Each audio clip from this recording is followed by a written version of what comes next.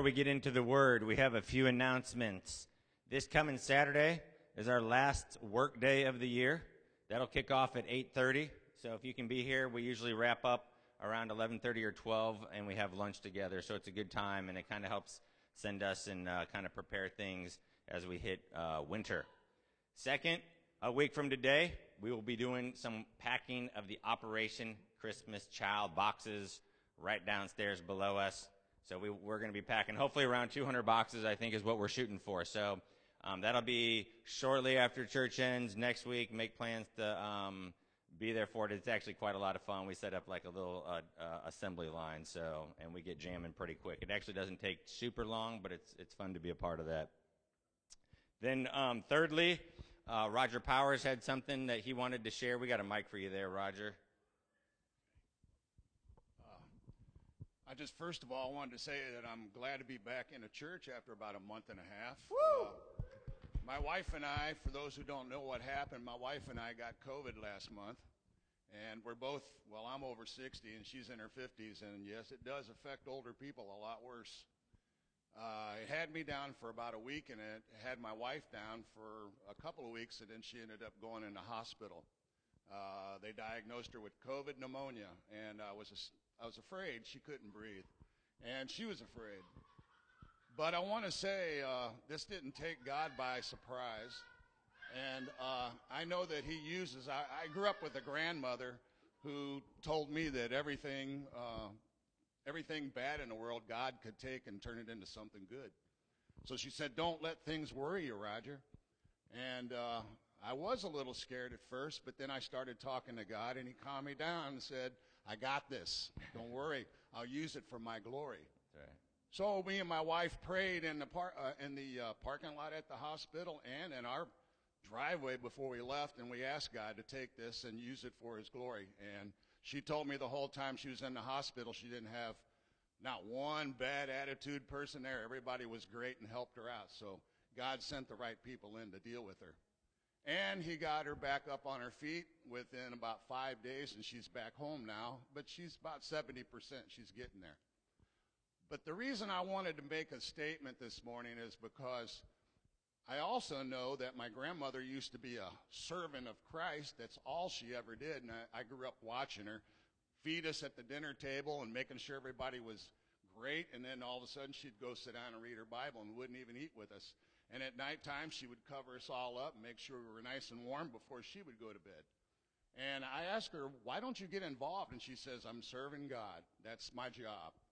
And I come to realize that while we were out, there's a lot of people in this church that follows that same philosophy. And I just wanted to say thanks to and express my gratification for all those people who did reach out to us during this whole month and a half.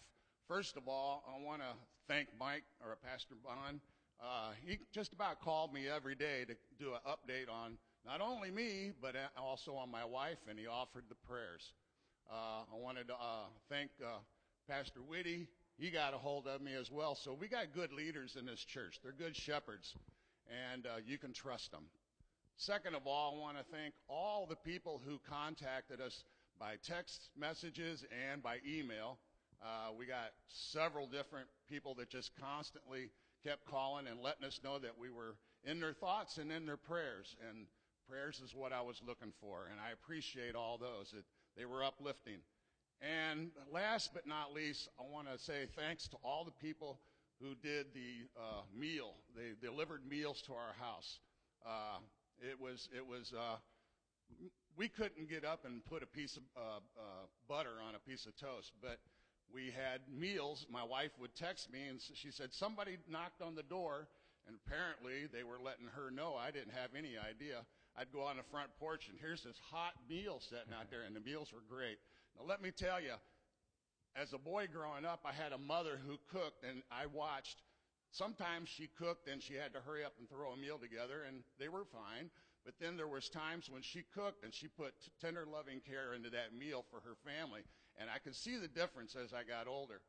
I will tell you that the people who made these meals put tender, loving care in them. They were doing God's work. They were a servant, and I just wanted to say thank you to all of those. And I also have all your containers. I washed and cleaned them all. I'll probably bring them in next week. But I just wanted to say thank you because God took charge of all this, and I'm so grateful that I have people who listen to the Lord and do His following. Thanks. Yep. Awesome. Praise the Lord. We do have an awesome body. Thank you, Jesus. One last announcement. We have a new addition to our church family right here. We're going to show him off just for a couple seconds if you want to stand up. I'll let David introduce him. Oh, this is John Cooper McNeil. Give it up for John. Born 2 weeks ago. How's everyone doing, Meg? Yeah, doing well. Okay. I bet. Awesome. Great. All right, with that, I'm going to hand it over to David Snyder to preach the word. Are the kids going? And then I'm going to let the kids go to their Christmas musical practice.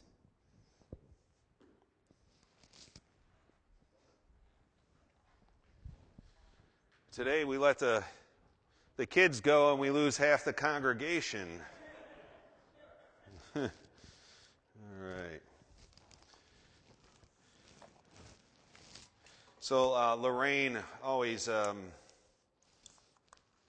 should I say, challenges me or says that I should be more of a salesperson, so to speak, in regards to our Sunday morning Bible study that we have before church. And so this is in honor of Lorraine that I'm going to be preaching on John chapter 2 today. John chapter 2 is where we're going to be. Usually Sunday morning is probably a little bit more didactic, so I'll be preaching this morning. And I know some of you in your minds have said, oh great, that guy. Now I can't beat the Baptist Cracker Barrel because my sermons go a bit when I'm given the opportunity, and I'm very appreciative and humbled by the opportunity to bring the word to you this morning. Let's start John chapter 2. I'm going to read it, verses 1 through 11. On the third day, there was a wedding in Cana of Galilee, and the mother of Jesus was there. Now both Jesus and his disciples were invited to the wedding. And when they ran out of wine, the mother of Jesus said to him, "They have no wine." Jesus said to her, "Woman, what does your concern have to do with me? My hour has not yet come." His mother said to the servants, "Whatever he says to you, do it." Now there were 6 water pots of stone according to the manner of purification of the Jews, containing 20 or 30 gallons apiece. Jesus said to them, "Fill the water pots with water." And they filled them to the brim. And he said to them, "Draw some out now and take it to the master of the feast." And they took it. When the master of the feast had tasted the water that was made wine and did not know where it came from, but the servants who had drawn the water knew, the master of the feast called the bridegroom. And he said to him, "Every man at the beginning sets out the good wine, and when the guests have well drunk, the inferior. You have kept the good wine until now." This beginning of signs Jesus did in Cana of Galilee and manifested his glory, and his disciples believed him. Let's pray. Glory to God in the highest. Glory to the one who is Lord over all. Glory to the one who rules and reigns over all of creation. Glory to God who made himself known to us most beautifully in the Lord Jesus Christ. Glory to God in the highest for seeing us in our need, recognizing our hopelessness, and acting to change that.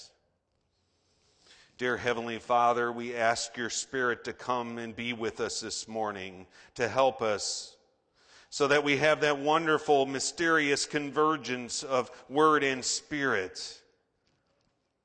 Dear God, it's not enough to have the Word without the Spirit, and it's not enough to have the Spirit without the Word. We must always have both in indivisible oneness. And so now we ask that your Spirit will attend our efforts as we seek to make plain the meaning of this text. This book won't change anybody apart from the work of your Spirit. Father, all of us, as one people, we now come before you and ask on the merits of Jesus that you would grant us the influence, the effect that only the Holy Spirit can produce in us. And we promise to thank you for it. In your Son's matchless name, Jesus. Amen.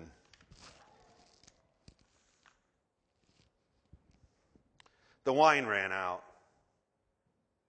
The wine ran out. For the famous 20th century American novelist Ernest Hemingway, the wine ran out. From his earliest days as a young boy in Oak Park, Illinois, and as a teenager in northern Michigan, he went after every single drop that life could offer him. He became a reporter for the Kansas City Star, and upon his graduation from high school, only a few months later, he would leave for the Italian front so that he could enlist with the World War I ambulance drivers. He spent years in Europe working as a foreign correspondent directly involved in the Spanish Civil War. He participated in the running of the bulls in Pamplona, Spain. He hunted in safari in East Africa. He took fishing expeditions off the coast of Florida. He was present at Normandy at the landings on D-Day. Later, he witnessed the liberation of Paris, earning a Bronze Star for bravery in World War II. His famous friendships ran all the way from the bullfighter Montalente to the novelist F. Scott Fitzgerald. He was married 4 times, fathered 3 children. Winner of the Nobel Prize, the Pulitzer Prize, he was brilliant. His great stories reveal his unique genius. He did it all, Hemingway, pursuing life as vigorously as he could. In fact, in one of his novels, The Snows of Kilimanjaro, which is largely autobiographical, his wife says of the dying hunter, her husband, "Why, you are the most complete man I've ever met." Words that reflected the author's own self-perception. Sports, warfare, hunting, romance, writing, Hemingway sought to squeeze every drop out of the vintage of life. And then the wine ran out. Listen to the words of his biographer. Sunday morning dawned bright and cloudless. Ernest awoke early as always. He put on his red emperor's robe and padded softly down the carpeted stairway. The early sunlight lay in pools on the living room floor. He had noticed that the guns were locked up in the basement, but the keys, as he well knew, were on the window ledge above the sink. He tipped down the basement stairs and unlocked the storage room. It smelled as dank as a grave. He chose a double-barreled shotgun with a tight choke, one he's used for years at pigeon shooting. He took some shells, one from one of the boxes in the storage room, closed and locked the door, and climbed the basement stairs. If he saw the bright day outside, it did not deter him. He crossed the living room into the foyer, the front foyer, a shrine-like entry 5 feet by 7 with oak-paneled walls and a floor of linoleum tile. He slipped in 2 shells, lowered the gun butt carefully to the floor, leaned forward, and pressed the twin barrels against his forehead. just above the eyebrows. And he tripped both triggers. He was 61 years old. He was pursuing life to the full, and then the wine ran out. Of course, there have been many before him, many since, people who have sought meaning and happiness in the aspiration of experiencing everything life has to offer, only to eventually discover that even the greatest pleasures of this fallen creation are inadequate substitutes for eternal life in the God who gives it. It's what this passage here this morning, John chapter 2, is intended to say to us. Now, you might say, I know this text, I know it, I've read it many times, I've heard it preached, and to be quite honest, I don't even understand why it's in the Bible. I mean, it seems so secular. And I used to think this way, but that's because I didn't know my Bible well enough. And once more, I missed a huge clue at the end of this text where John refers to this supernatural act as not a miracle, something to take your breath away, but a sign, something intended to point you beyond itself. Jesus turning the water into wine was never intended to be an ornament, but a window revealing the landscape of an entirely new creation distinguished by everlasting satisfaction. It's here, church, this morning to tell you why you need eternal life, and more importantly, to point you to the one who is the source of it. Because sooner or later, though you pursue life with everything that you have in you, you will arrive at a moment when the wine runs out. This passage tells you why you should believe in Jesus Christ. And so I want you along with me to watch it unfold in 4 scenes that seamlessly flow from one into the next. To begin with, a joyous celebration. A joyous celebration. Verse 1. John chapter 2, verse 1. On the 3rd day, there was a wedding in Cana of Galilee. That's kind of interesting. Take a look at verse 11. This beginning of the signs Jesus did in Cana of Galilee. In Cana of Galilee. That's the same exact phrase. Taken together, they serve as bookends, binding together this section in a type of literary envelope. But this doesn't mean that it bears no relationship to what precedes it. So what do we know about Cana? Honestly, not a whole lot. It's a small Galilean village less than 10 miles away from Nazareth, which may indicate why, notice the end of verse 1, and the mother of Jesus was there. It's not beyond the realm of possibility that Mary was related to one or both of these families. At the very least, a good family friend. Since you'll see in a moment, she may have had some responsibility for the food at this wedding celebration. What else do we know about Cana? Well, in the previous chapter, if you're familiar, it doesn't say it there, but Nathanael was from Cana. He was from Cana. We read that in John chapter 21. But we know he is from Cana, and you might say, who cares? Well, John obviously cares, given the fact that he begins the next section, or this section, with the phrase, on the 3rd day. On the 3rd day, since when?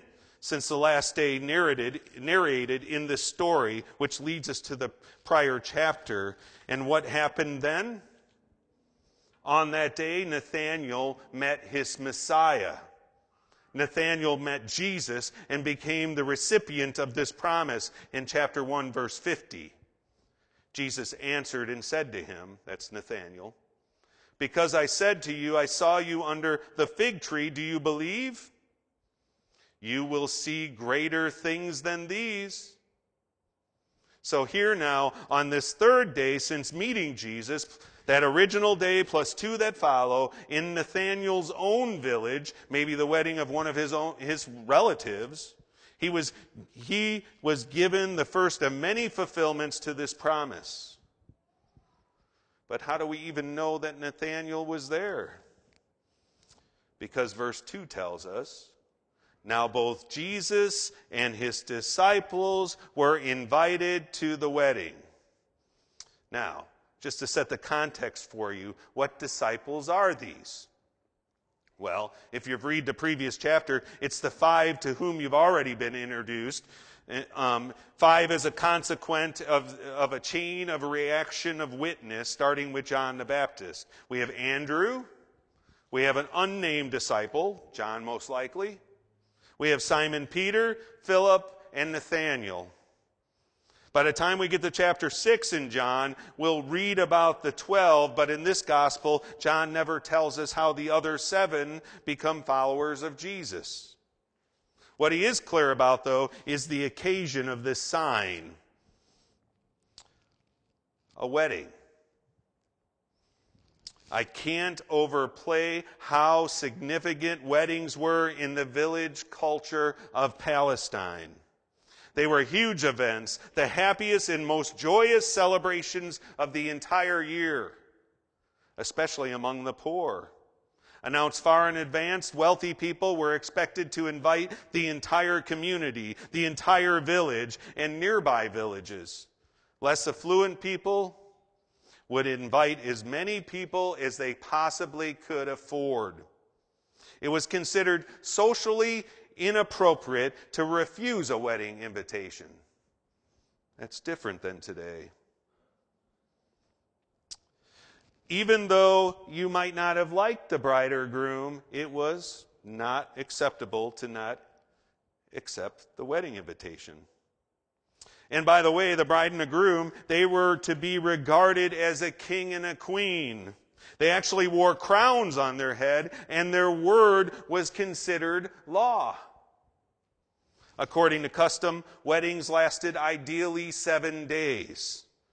While some guests would come and go during this time, many family members and friends would remain the entire week, even if it meant abstaining from work. In a culture frequently marked by bitter hardship and poverty, a wedding was the supreme occasion of community festivity. Of course, church, what I've been telling you thus far, John doesn't spell out here in any detail because these were the common assumptions about weddings in the social world that he was writing in.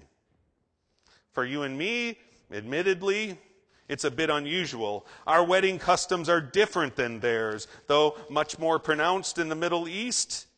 The ancient Middle East, the notion of this wedding as a joyous occasion is something you and I can somewhat comprehend, right? What's not so easily understood by people like us is the dark side, the scandalous, the mistake, the blunder that now presents itself in this second scene, as the wedding celebration almost certainly moves into the latter portions of the 7 days, resulting in a joyous occasion moving and threatened by a disastrous situation. And I do mean disastrous without the slightest hint of exaggeration. The wine ran out. Verse 4. And when they ran out of wine. Now, that's pretty bad, right? They ran out of wine. You can be here at Reformation Wednesday. Sometimes we have food here, right? We have, I think Justice sometimes orders Emo's Pizza. You're familiar with Emo's Pizza? It's St. Louis' special pizza.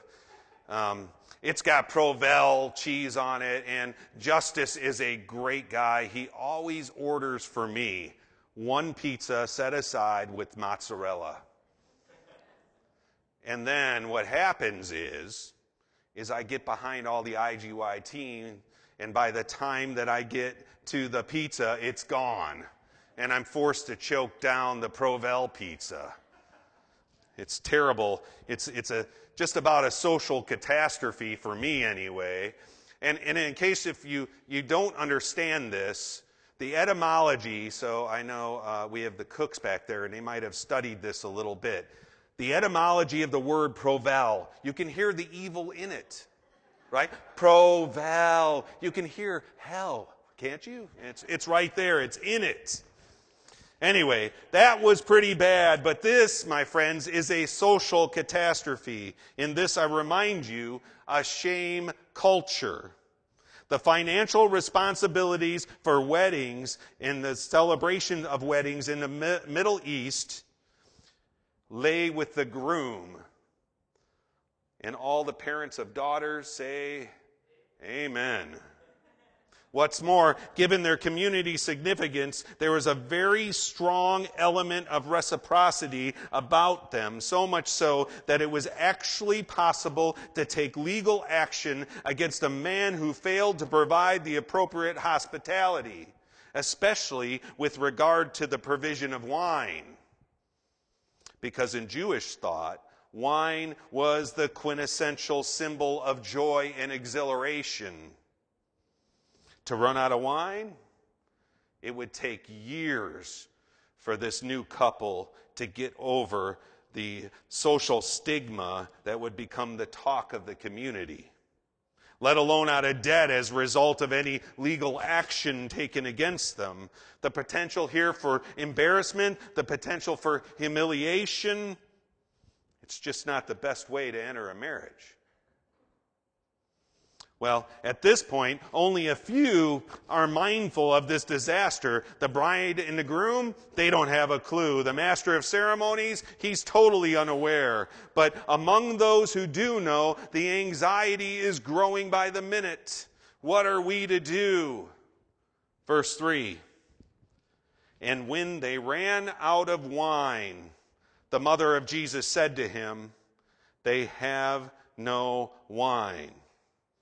Now, how does Mary know this? I mean, is she responsible for the catering? We don't know. She may be. Or given that women were ordinarily separated from the men at such events, might it be that Mary had been sitting near to where the food was being prepared and somehow had taken notice of the panic on the faces of the serving staff? The text doesn't tell us. But what it does tell us is that having become aware of the problem, she brings it to Jesus. Have you ever asked yourself why? Why bring it to Jesus? Does he look like a caterer? You say, David, come on. It's because she wants Jesus to perform a miracle. Really? On what basis do you suggest this? He has not performed a miracle before. I'm going to give you something to consider. In all probability, Joseph, Mary's husband, is long since dead. The last time we read of him is when Jesus was 12 years old. Jesus is now around 30. Luke tells us so. What's more, Jesus was not known merely as the carpenter's son. He was now known as the carpenter. It may be very well be that the family's economic well-being was sustained by Jesus' manual labor. The point I'm trying to make, like any widow, Mary may have leaned very hard on her firstborn son, which of course would have been an exceedingly easy thing to do given the type of son he was. But beyond all of this now, you have to remember that Mary has never forgotten the prophecy given to her by the angel Gabriel that she would give birth to the Messiah. In invalidation of this, the supernatural work of the Holy Spirit upon her that resulted in the conception of this child while she was still yet a virgin. Now, all of that in her mind, what does she see when Jesus arrives here in Cana? The evidence of his ministry beginning, his first 5 disciples, right? So she's bright enough to connect the dots. The time has come. It's finally here. It's all beginning, just like Gabriel promised. Which means then that there may be more than just her reliance upon him as a faithful son, but that she may indeed be proving to be something of a stage mother, urging Jesus to use the opportunity to reveal himself to everyone as the Messiah she knew him to be. Now's the time. Seize the day, son. The opportunity's here. Claim your destiny. His response, and this is why I would bring this to your consideration, because his response here is interesting. His response in verse 4, Jesus said to her, "Woman, what does your concern have to do with me? My hour has not yet come." Now, in referring to her as woman, Jesus is not being discourteous or harsh. That's how it sounds to our English ears. I assure you that this is a term of respect and honor, a term that Jesus uses on many occasions when addressing women. But it's not mother, is it? It's not the preferred form of address on the part of a son to his much-loved mother. If, however, Mary was prepared to overlook the mild sting, the phrase that follows it would have pierced her much more deeply.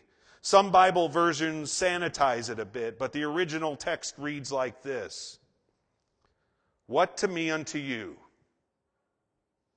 Woman, what to me unto you?" It's a very common Semitic idiom used in both Testaments. It's not intended to be mean or rude, but it is abrupt. And it does carry with it a measure of rebuke. Its purpose is to create a sense of distance between the speaker and the one being spoken to. What do you and I have in common insofar as this matter is concerned? How do you think that made Mary feel? It reminds me of that scene when Mary and Joseph bring Jesus to the temple to be circumcised. And that old man, that wonderful old man, Simeon, takes that baby up in his arms, and after praising God, he looks directly at Mary and says, "A sword will pierce your soul. Woman, what to me unto you?" It's no doubt a part of that piercing. It's obvious to you. It should be anyway. She had borne him. She had nursed him. She had kissed him. She had held him. She had changed him. She sang to him. She taught his baby fingers how to work. She watched him fall over as he learned how to walk. She sang to him as a child to put him to sleep. But now, she can no longer view him as other mothers viewed their sons. The prerogatives of motherhood is being taken from her. In fact, my friends, every single time the Gospels mention Mary during the ministry of Jesus, he's at pains to establish distance between them. You may remember that occasion in Matthew chapter 12. "Jesus, Jesus, your mother and brothers are here. They want to speak to you." Do you remember his response? Pointing to his disciples, he says, "Here are my mother and brothers. Whoever does the will of my Father in heaven is my brother and sister and mother." You can hear the distance. You can hear the detachment. You can feel the piercing. She has been his mother. She must become his disciple. which means that never again can Mary presume to dictate to him. Like every other person, she must come to him as her Messiah and her Lord. This one, like no other child before him, this one for his entire life had been perfectly submissive to her. His son can no longer be submissive to the desire of his earthly mother, but only exclusively to the will of his heavenly Father. It is a redefinition of their relationship, which for Mary must have been incredibly painful, unimaginably heartbreaking. And then at the very end of this phrase, we get here at the start of this redefined relationship as Jesus is doing, we have something that Jesus refers to as my hour. My hour. And if you read the Gospel of John, this is the first of his repeated references to a moment in the future that will finally consummate in the most explicit revelation of who he really is. That moment in which God will be fully glorified in him. A moment, you see, that must never ever be manipulated by a human agenda, not even his mother's. When the wine was gone, Jesus' mother said to him, "They have no wine." "Woman, what does your concern have to do with me? My hour has not yet come." You want to push me out into the public stage so that people can see your boy as the Messiah. My dear woman, the stage my Father has ordained for me is a cross on a hill called Golgotha, and this is not that time. Now, does Mary understand all of what Jesus is saying? I think it's highly unlikely. What mother could live a single day in the awareness that her son would bear the judgment of God for a world of sinners? But this doesn't mean that she doesn't appreciate any of what Jesus is saying. I would suggest to you that Mary hears more in his voice than we hear. She's his mother, after all. She knows how to read between the lines. She can tell in the tone of his voice that what she does hear in his voice is, yes, on one hand, a refusal to act in a way that she desires, that is calling attention to himself in a public setting with great fanfare. On the other hand, she detects a willingness to address this potentially destructive situation on his own terms. You say, well, how do you know that? Because I read the next verse. Verse 5, his mother said to the servants, "Whatever he says to you, do it." Verse 3, Mary approaches Jesus as his mother and is rebuked for the presumption. In verse 5, Mary now responds as a disciple and is rewarded for her submission. Rewarded how? Well, let's watch it here as the story now transitions from a disastrous situation to an inconspicuous transformation.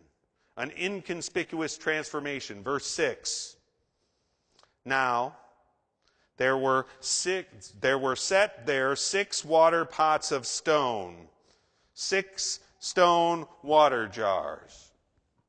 There's a lot of detail here, given that John is giving us all this detail. You'd be hard-pressed to even believe that he's not there, but some people actually say that, which is ridiculous. He's got a lot of detail here. 6 stone water jars. But why highlight 6 stone water jars? I mean, who cares that they're stone water jars in comparison to other types of jars like clay? Well, the Jews at this wedding cared. The next line explains, according to the manner of purification of the Jews, containing 20 or 30 gallons apiece. My version says, according to the manner of purification of the Jews. Yours might say something like, they were for the Jewish rites of purification. According to the book of Leviticus, while clay jars could become ritually contaminated and have to be destroyed, stone jars, at least according to rabbinical law, could not. So my point is not to bog you down with things that are unnecessary. This is all business about Jewish purification customs. You see, throughout the centuries, Jewish teachers had created extra biblical laws concerning various washings and cleansings, none of which had to do with personal hygiene, by the way, but were bound up in ritual purification. They had done, my friends, what all moralists do. They created more laws than God did, and in doing so, obscured the reason God originally gave them. A distortion, by the way, that Jesus tackles head on later on in his ministry. Because while these people were meticulous about the external ceremony, they gave little regard for the cleanliness of the heart, which is infinitely more important to God. Now, in the context of a wedding feast, the ritual washings would have included daily purification, servants pouring water over the hands and feet of the guest and over various utensils used with preparing food. Given that weddings were community affairs, therefore lots of people lasting an entire week, the need for large quantity of water is quite obvious. This is why John adds yet another detail, each holding from 20 to 30 gallons. All told, these jars can contain between 120 and 180 gallons of water for these Jewish purification rites. Now, with all that set in place, verse 7, Jesus said to them, "Fill the water pots with water." So think about this for a moment, right? All these water pots, they have to be filled with water. Jesus tells them to do that. Did you ever wonder, how will they accomplish that? It's not like they have a hose and a spigot or something that they can fill all these things up, right? So it's obvious to the reader, it should be, that they must fill them from a nearby well. Fill the water pots with water. So John adds, and they filled them up to the brim. Another interesting detail by someone who is obviously an eyewitness. Verse 8, and he said to them, draw some out now and take it to the master of the feast. And they took it, verse 9, when the master of the feast had tasted the water that was made wine. This is a beautiful thing, right? Beautiful. But now we have to think a little bit. The most common interpretation of these verses is that Jesus, after telling the servants to fill up the stone jars, performs a miracle. Yes, he does. Then he asks the servants to take some of the freshly made wine from the water jars to the master of the banquet, as it were the master of ceremonies. It may be exactly what happened here. However, it overlooks a very important fact. The verb here translated draw out is a term commonly used for drawing out water from a well, the way that Jesus would again use this verb in chapter 4 when he meets the Samaritan woman at the well, at Jacob's well. You say, what are you trying to get at? Just this. The water turned into wine was freshly drawn from the well, after the water jars had been filled to the brim. A fact that may be indeed reinforced by the adverb here. Look at verse 8. Now, draw some out now. In other words, Jesus is saying, having filled the jars to the brim with water from the well, now draw out more from the well and take it to the master of ceremonies. Why is the difference here of any significance? I'm not going to tell you just yet. I'll get back to it. But for the time being, in either case, either freshly drawn from the water pots or from the well, a miracle has occurred. And as for the master of the banquet or the master of the feast, he is entirely oblivious to the disastrous situation and the miraculous provision. Look at it, verse 9. When the master of the feast had tasted the water that was made wine and did not know where it came from, but the servants who had drawn the water knew. What was plain to him, however, and entirely surprising to him, is the delightful break with convention or with custom, a convention that was considered socially acceptable. The master of the feast called the bridegroom. Verse 10, and he said to him, every man at the beginning sets out the good wine, and when the guests have well drunk, then the inferior. You have kept the good wine until now. Some versions are a bit misleading here. They say that the guests have had too much to drink. It should read, after the guests have drunk freely. It's rendered that way in the ESV, by the way. You have kept the good wine until now. So let me have just a brief digression here, because it's my job today here to preach John chapter 2, verses 1 through 11. This is not a sermon about the use of wine. It's not a sermon about the ongoing use of alcohol. That is a different purpose and for another agenda item on another day. But let's just have just a brief digression.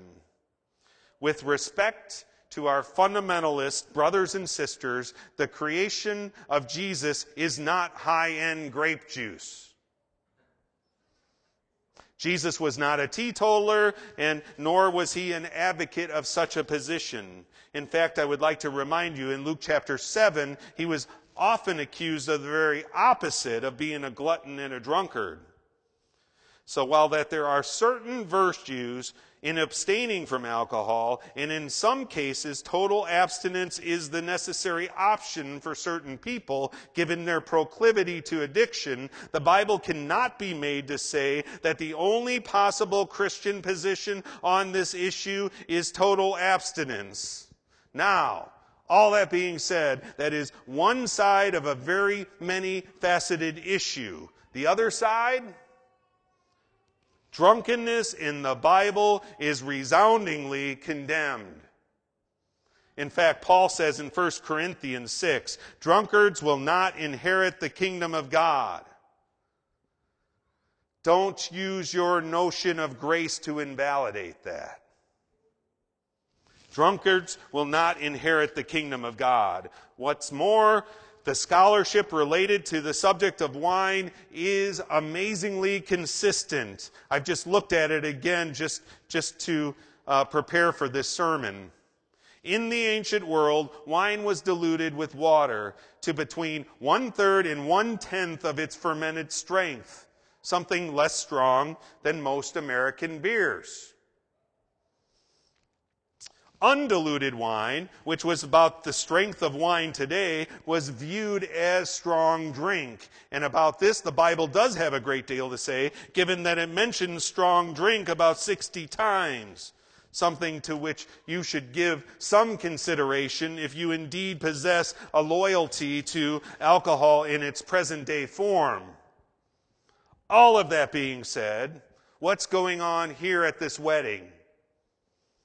It was customary to serve the highest quality wine at the beginning of a wedding celebration while the palates of people were still sensitive.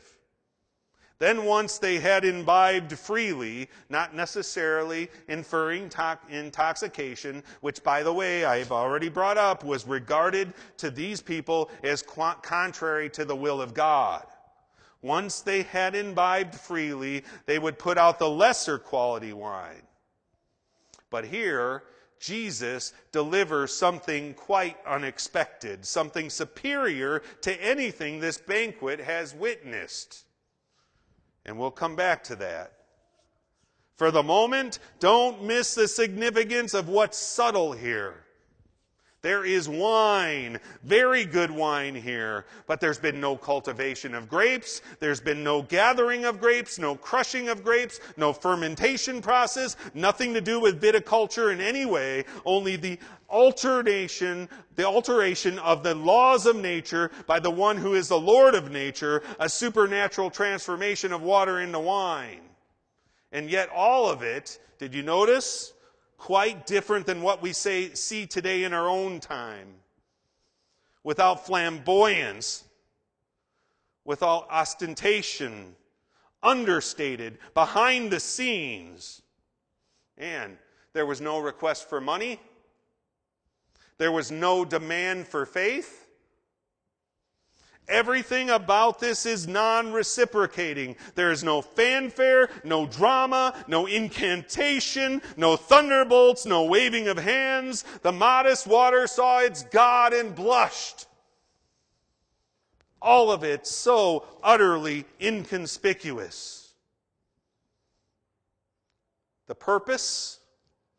So that the bride and groom, they remain the center of attention, unknowingly spared a scandalous humiliation while granted a heightened exaltation.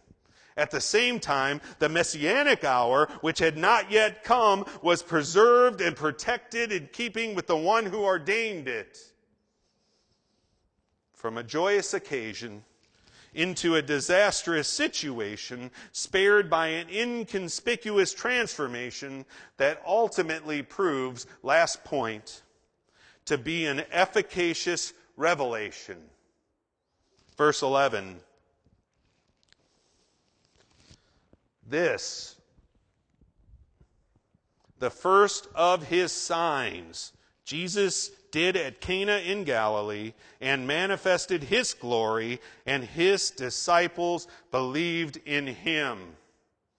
So even though the bride and the groom, they didn't see it, the masters of ceremonies didn't see it, all of the guests didn't see it, who saw it? His disciples. And even though prior to this they had known enough about Jesus to follow him, now because of the glory they had discerned in the sign, they looked past the sign to what end? And his disciples believed in him. They put their trust in him. Have you? Have you put your trust in him? Why should you believe in Jesus Christ? My dear friends, you need to think of this gospel, the Gospel of John, like a treasure hunt in which clues have been strategically placed for you to follow. These clues, there's 7 of them in fact, point to serve you beyond themselves. They serve to point you beyond themselves to the treasure that has been found by these disciples, Jesus Christ in all of his glory. All of which means that you've missed the point of this story if you regard John 2 as nothing but a basis of your justification for use of wine. It's here to tell you why you should believe in Jesus Christ. A reason to be sure that is very tightly connected with weddings and wine. What do I mean? You have to understand, I heard Laura say it earlier, you have to understand, those of you who like to do Bible study, you need to understand the context of any text is the whole of the Bible. The context of any text is the whole of the Bible. If you've got to figure out what a passage means, then you have to go all the way back to Genesis. And then read everything up to that point, and then you go all the way through the book of Revelation. You don't understand a passage until you understand the passage in its context. And the context here is the whole of the Bible. Here you read backwards. And what do you find when you read backwards? Oh, that the prophets of the Old Testament spoke repeatedly about a future coming age that would be inaugurated by the Messiah. Given that wine was the standard symbol of joy and happiness and exhilaration, it's no surprise that they're prophesying of this messianic age. This new creation is repeatedly distinguished by the presence of liberally flowing wine. Wine dripping from the hills, wine pouring over the mountains. It's everywhere. It's in Jeremiah, it's in Hosea, it's in Joel, it's in Amos, it's everywhere. Then, when we come here, Jesus arrives on the scene. He turns water into wine. And speaking about this same period, this messianic age, Jesus uses the concept of a wedding to symbolize what it will be like. Matthew 22, Matthew 25. Then he likens his disciples as wedding guests who rejoice in the presence of the bridegroom. Mark 2. He is referred to by John the Baptist as the great bridegroom, John 3. And then you read the Bible forward, and what do you discover? That with the age that Jesus inaugurates in his first coming is consummated in his second coming. That's how it's described. Hallelujah, for the Lord our God Almighty reigns. Let us rejoice and be glad and give him glory. For the wedding of the Lamb has come, and his bride has made herself ready. Then the angel said to me, write this. Blessed are those who are invited to the wedding supper of the Lamb. This is where the whole Bible is heading. Which tells you that John 2 wasn't here to legitimize your use of wine. It's here to tell you that the new creation prophesied in the Old Testament has been inaugurated with the coming of Christ. These stone, I said I'd get back to it, these stone water jars were filled to the brim to illustrate the reality that the time for ceremonial purification has been completely fulfilled. The new creation, symbolized by the superior wine, couldn't be drawn from the old jars. Or to use a different set of terms that Jesus uses, new wine can't be contained in old wineskins. It will destroy them. Jesus has come to replace the water of Judaism with the wine of Christianity. Not merely to reform the old creation, but to inaugurate the new creation. And just in case you aren't quite convinced yet, one last little clue. In case you've forgotten, when did this occur? We read it early, chapter 2, verse 1. On the third day. Have you noticed? If you've read this gospel, have you noticed early on, you have to pay attention, but there is a lot of days mentioned in the opening section of John's gospel. Notice where it all begins. Chapter 1, verse 19. You can go there. Just back just a bit. Go there with me. Chapter 1, verse 19. And this is the testimony of John, when the Jews sent priests and Levites from Jerusalem to ask him, who are you? That's day 1. Now look at verse 29. The next day, that's day 2. Now look at verse 35. The next day, that's day 3. Now look at verses 41 and 42. The first thing Andrew did was to find his brother Simon and to tell him they had found the Messiah. That is Christ. That is the Christ. And when he brought him to Jesus, nearly every scholar on the planet believes this yet to be another day, that Andrew and John don't meet Jesus until 4 p.m. the prior afternoon. So then you look at verse 43, the next day, that's day 5. And then in chapter 2, verse 1, on the third day. That is inclusive of the day that Jesus met Nathanael. When you add them up, you have 7 days. You have a week of days, 7 days. And how does this gospel begin? In the beginning. Borrowed from where?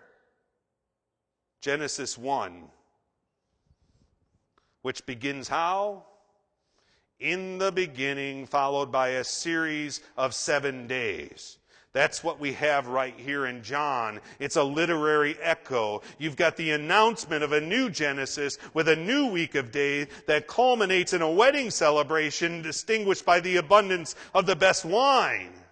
Why should you believe in Jesus Christ? It's here, it's plain and simple, because he is the inaugurator of the new creation. Because sooner or later, my dear friends, your wine will run out. Sooner than later, everything associated with the old creation will prove inadequate. Your end might not be that of Hemingway's, but if you set your heart on the pursuit of satisfaction that comes from squeezing every pleasure out of this life, sooner or later you will find yourself empty, grieving, and hopeless, licking the bottom of the glass for any residual drop. And there just isn't anything else. The wine has run out. But listen, it always runs out. It's the distinguishing feature of this old creation. Your thirst, my friends, this morning is not for another fleeting pleasure. It is for the only satisfying person. The life you seek, the only life that truly satisfies, is abundant life. It's eternal life, the God's kind of life. And the only one it can be found in is the one who came for the purpose of bringing it to you. Why should you believe in Jesus Christ? Here is the answer from John chapter 2. Because he is the inaugurator of the new creation. A new creation that addresses your deepest needs. A new creation that begins when you read the sign, see the glory, and put your faith in Jesus Christ. It's why the Bible says, if anyone is in Christ, the new creation has come. The old is gone, the new is here. Has the wine run out? You finally discovered that a new career won't satisfy you. You finally discover that a new relationship will never satisfy you. You finally discover that more money will not satisfy you. You finally discovered that beauty will not satisfy you. My friends, drink from the only vintage that will satisfy you forever. Meet the one who makes all things new, Jesus Christ. Would you bow your heads with me, please? Dear Heavenly Father, wherever we are in the Bible, it is always, always, always the old story. When we see how a text fits within its ultimate context, it's always the old story. How we get there from week to week may be a different route or a different way than we got there last week, but in the end, it's always that. It is the purpose of your word. Forgive us, Lord and God, for regarding this book as an inspired book of virtues. A textbook filled with morals. We accept that there are moral teachings in your word, Lord, and we regard them with the greatest of seriousness. But they are always, always, always an active response to your great work of redemption that is found fully and finally in Jesus. I pray that you would be with those of us that are already Christians in this room, who may perhaps have fallen prey to the lie, the distortion that we can find satisfaction in a different relationship, a bigger house, a more successful career. The old creation is marked by an inescapable dissatisfaction, the inability to provide us with what we need in our deepest selves. I remember Augustine say, Lord, and he was right, our hearts are restless until they find our resting in you. Forgive us, O Lord and God, for making an idolatry out of this life and its pleasures. Father, we pray this morning for those who are hearing that aren't Christians, that this is the day you have brought them to this place. This is the day that they heard on Facebook. This is the very message that they needed to hear. Jesus offers eternal life, and this eternal life is what they need. Eternal life is the gift of Christ to give. I pray and ask you, O Lord and God, that unbelievers in this place this very morning would finally rest their faith in your Son, Jesus Christ. Oh, Lord and God, remind us always that eternal satisfaction is found in the one who is the inaugurator of an entirely new creation. And for those of us who've embraced him, there will be a final consummation on that great and final day when we will dine with Jesus at the marriage supper of the Lamb. We love you and we thank you for your word. Amen.